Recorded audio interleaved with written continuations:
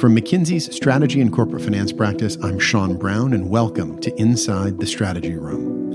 Today, we offer the second part of our discussion on the findings from the recent McKinsey quarterly article, The CEO Moment, Leadership for a New Era.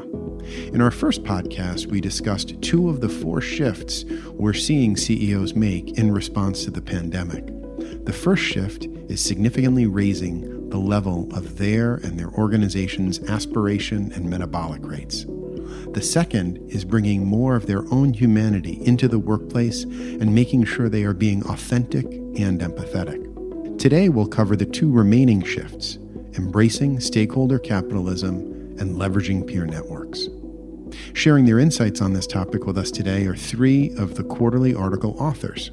Carolyn Dewar is a senior partner and co-leader of our CEO and Board Excellence practice.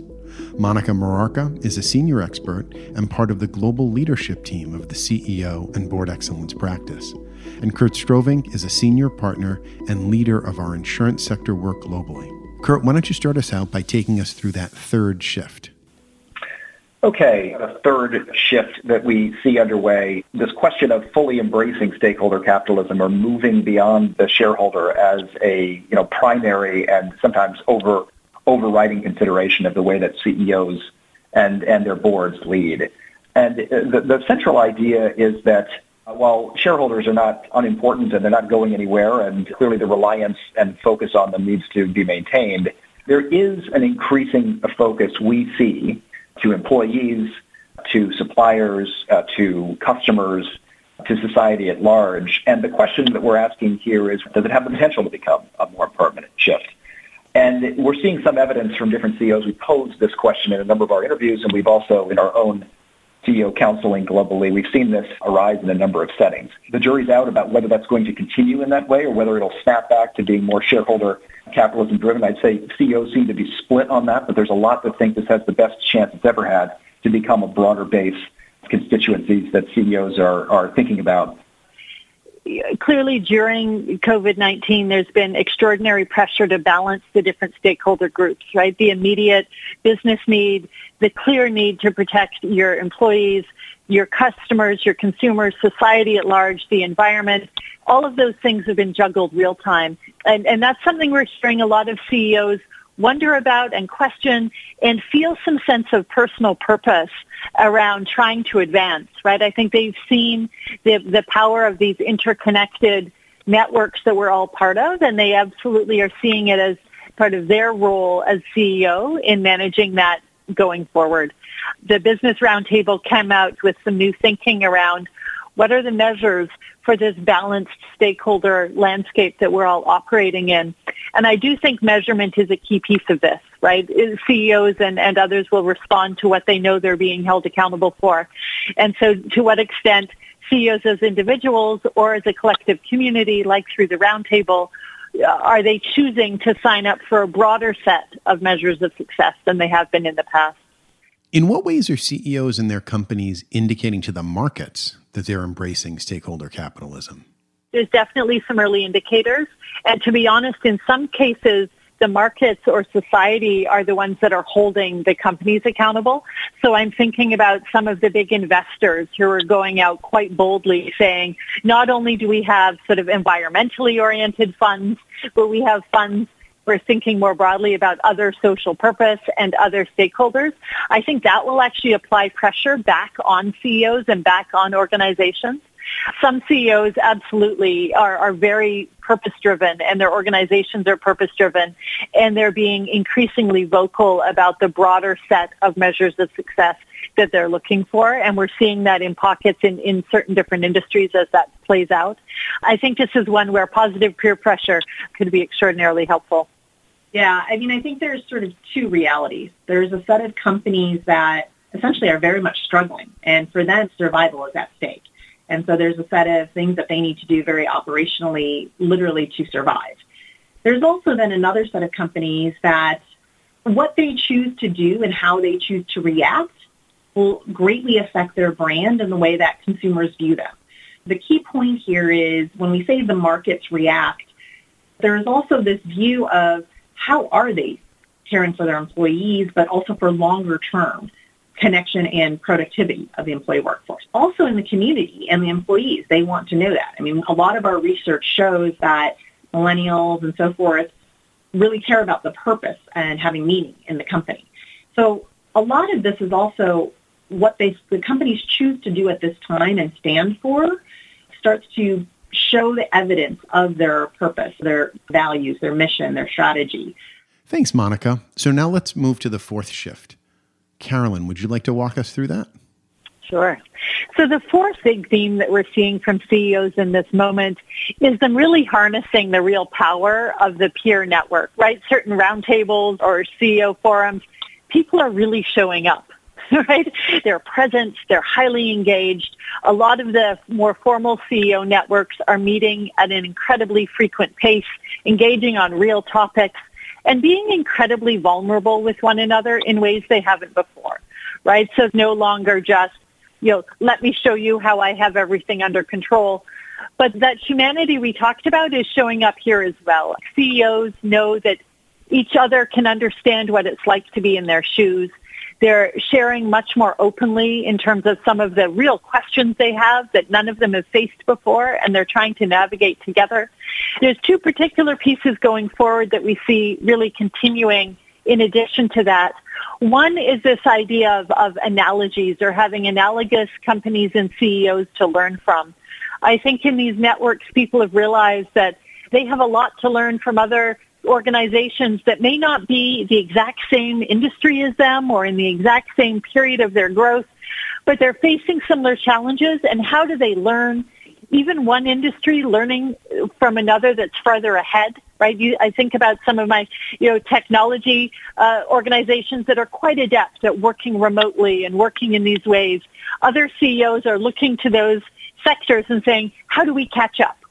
The other piece, which is happening in some ways today, is CEOs coming together to actually solve joint problems together that can only be solved by one or more of them acting on behalf of society and for the good, whether it's retraining employees in a whole sector for the future that's fundamentally shifted, whether it's working together on some of these broader vertical industry issues around sustainability. And again, that's another that we think could be a real unlock if CEOs were willing to continue thinking about what can be solved as we work collectively together. What would that look like? We've long been focused on CEO learning, and we've long believed that ideas across industries can be very powerful for innovation.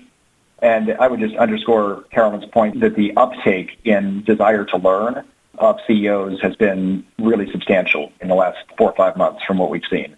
Most CEOs are saying, I don't want to learn from somebody who used to be a CEO under a different era. What I find more helpful is people who are facing the same situation that I am from different vantage points from different industries and learning and listening to them and comparing notes. And in a number of the CEO forums that we maintain as a firm, we're seeing the increase in desire by the members to meet to be 3x the rate from before. So things we've done every 18 months, we're now doing every 6 months. And I think these networks that they're forming we think have a potential anyway to be more durable over time. And if they can create more of a learning organization that is more porous in its membrane maybe with the rest of industries and other companies, we think that's a huge potential source of value. Kurt, when you think about all of these shifts together, what do they mean broadly for the future of the CEO role? We sometimes think about CEOs as calibrators in chief. They are, in some sense, the place in the organization that will have to assess the extent, the speed, the proportion of response to a changing external world. And we think that many of these parts are aspects of basically playing out the key role of the CEO, which is to calibrate and to decide, are we doing enough? Are we doing it fast enough? Are we doing it imaginatively enough? The CEOs that are thinking that way and deciding on moving maybe even faster than some voices around them would suggest as potentially unlocking additional sources of value and not just financial value.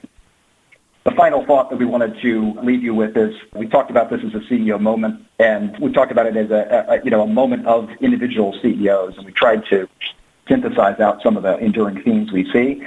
But we also are excited about the possibility, the potential, that if a number of CEOs make these moves, we think it could add up to a bit of a movement more broadly and advance the role of CEOs within societies. We think about the CEO like a domain that is to be studied in its own right, much like you would study talent management or digital or analytics or other important areas. If a number of CEOs make moves and shifts like the ones we're talking about, it could add up to quite some substantial contribution to society as a whole.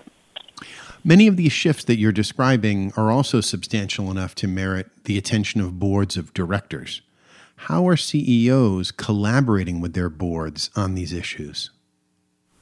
First of all, I think we're seeing that the board and the CEO are interacting much, much more frequently. So the working and give and take and the management teams not just updating boards at arm's length, but actually involving them in the core problem solving is on the rise.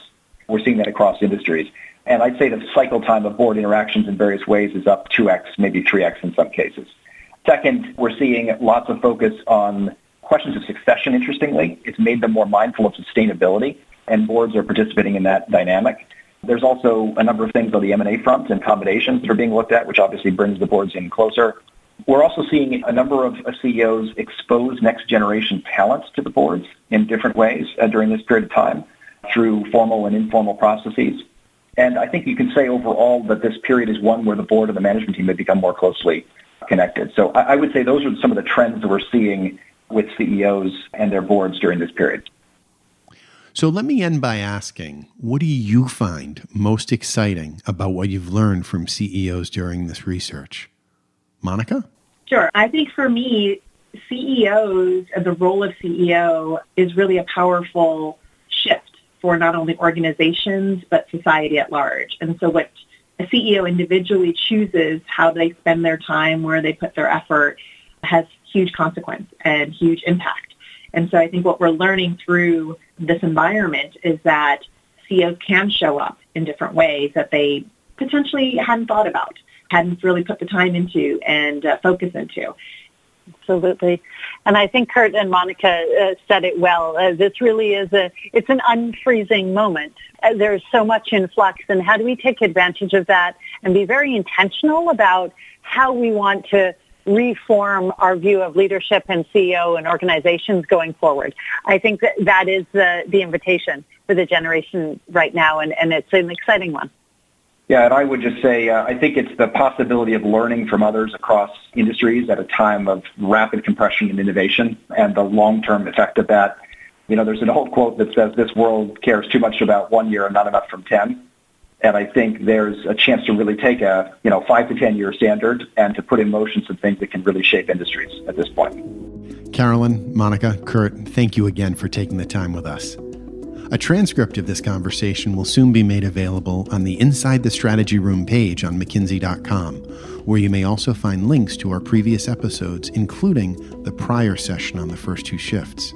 If you'd like to share feedback or an idea for a future episode, please email us at insidethestrategyroom@mckinsey.com.